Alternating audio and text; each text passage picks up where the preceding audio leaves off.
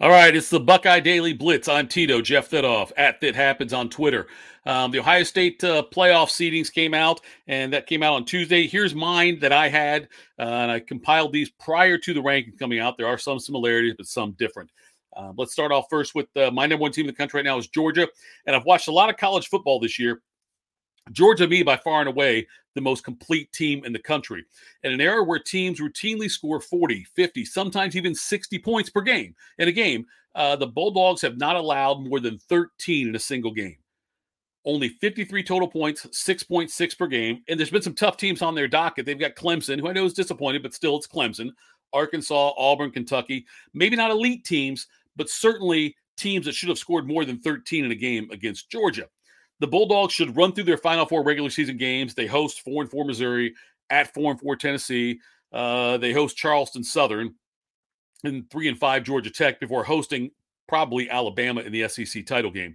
Alabama's my number 2 team. Might be surprising. I know they have one loss and they have a near loss at Florida, but this is still a damn good football team. And I have them here because I truly think they are better than any team in the country other than Georgia. I don't have a lot of confidence that they will finish here, though, because they still have to play Georgia. Again, I don't have a lot of confidence they'll be able to beat Georgia in the SEC championship game. They'll have to. So that's why I think Alabama, in all likelihood, probably misses the playoffs. But as of right now, I think they're the second best team in the country, second best resume, and second most deserving team to be in the college football four-team playoff. I've got Ohio State third. That's fine. Scarlet-colored glasses, color me homer, whatever. They do have the home loss to Oregon. I get that. After 4 games, they did not look like a playoff caliber team to me. So after those first 4 games, I did not think they would be here now where they're at. But the way they played since then vaults them to this number 3 spot. They've averaged more than 50 points a game for the last 6 games. They're allowing a Georgia-esque 13.6 points per game and giving up less than 2 yards per carry during that time. In the last 2 games, Indiana and Penn State. I know Indiana's been disappointing this year. Penn State's a good team, though. Those 2 teams have rushed for a total of 67 yards on 66 carries. So barely over a yard a carry. C.J. Stroud's a legitimate Heisman candidate. TreVeyon Henderson looks like the best true freshman running back for Ohio State since Maurice Clarett. And the Buckeyes are in Lincoln to take on Nebraska this week at noon Eastern time. They host Purdue the following week. After that, they host Michigan State, and then they'll close on the road at Ann Arbor before they will, in all likelihood, hopefully be playing in the Big Ten championship game. My number 4 team is Cincinnati. Look who they've beaten, and this is why they're number 4. I know they're undefeated, okay?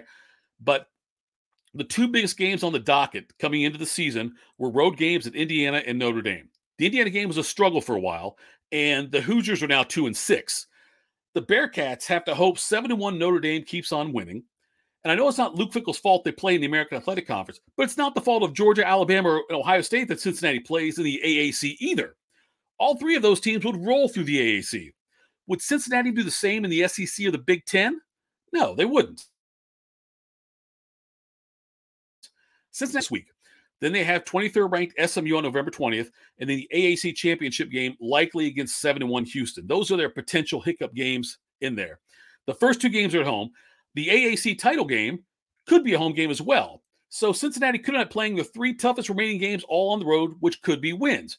But for Cincinnati to get in, they'll probably need losses by Ohio State, Oklahoma, Michigan State, one of them at least, and the Bearcats have to win out. My number 5 team I've got is Michigan State. And look, it was a huge win for Michigan State to get the win over visiting Michigan on last Saturday. The Spartans were down at one point 30-14, and then they came back to win. The Spartans can certainly run the ball as transfer Kenneth Walker III has almost 200 pounds, almost 7 yards a carry. My problem with Michigan State is the records of the teams they've beaten. The Michigan game certainly counts as a good win. Yes, that's a good win for them at home against Michigan. The other than that win, though, you got Northwestern, a very disappointing Miami of Florida, a disappointing Nebraska, Rutgers, Indiana, and then Youngstown State and Western Kentucky. I am not convinced they are better than Cincinnati or Ohio State. They'll get a chance to prove me wrong on November 20th when they come to the Horseshoe to take on Ohio State. Let's move on to Oklahoma. They're my number 6 team. Sooners are undefeated. It's the best thing you can say, and have since replaced him with a freshman. They easily could have lost to Tulane, Nebraska.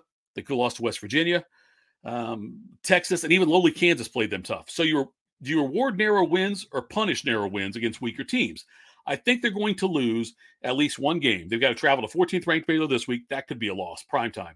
They host Iowa State, a dangerous team. They play at number 21 Oklahoma State before potentially playing in the Big 12 title game. So I think there's some chances there for Oklahoma to have hiccups. And I'm not convinced they will end up being one of the top 4 teams. Now, you notice I don't have Oregon in here. Look, I know Oregon beat Ohio State. I know the committee looks at head-to-head, and they take that into account when they are determining where these teams are going to be ranked. Sometimes it could be a tiebreaker. The problem I have with Oregon is they lost to Stanford. So if you say Oregon's a really good team, then it's not a terrible loss for Ohio State. You know what I mean? If Oregon's not a good team, then it's a bad loss, but that means Oregon's also not a good team. Stanford's not a very good team. Oregon lost to them. I think Oregon, even if they win out, I don't think they're a top 4 team. I know they're in the top 4 right now in the official rankings. I don't think they're a top 4 team right now. I'm not convinced they'll be top 4 at the end of the season. Let's look back at the Penn State game now for Ohio State. They struggled more than I expected. Early on, the Nittany Lions grabbed the momentum, took a 7-0 lead. The Buckeyes weren't moving the ball on the ground. Penn State's defensive line surprisingly was getting to the Buckeyes' backs behind or near the line of scrimmage. Ryan Day called it a gritty win, and that pretty much sums up the 33-24 victory. Kicker Noah Ruggles had to kick 4 field goals. Jerron Cage got a 58-yard defensive score. That means the offense scored just 2 touchdowns, which is normally what they get in a quarter and a half.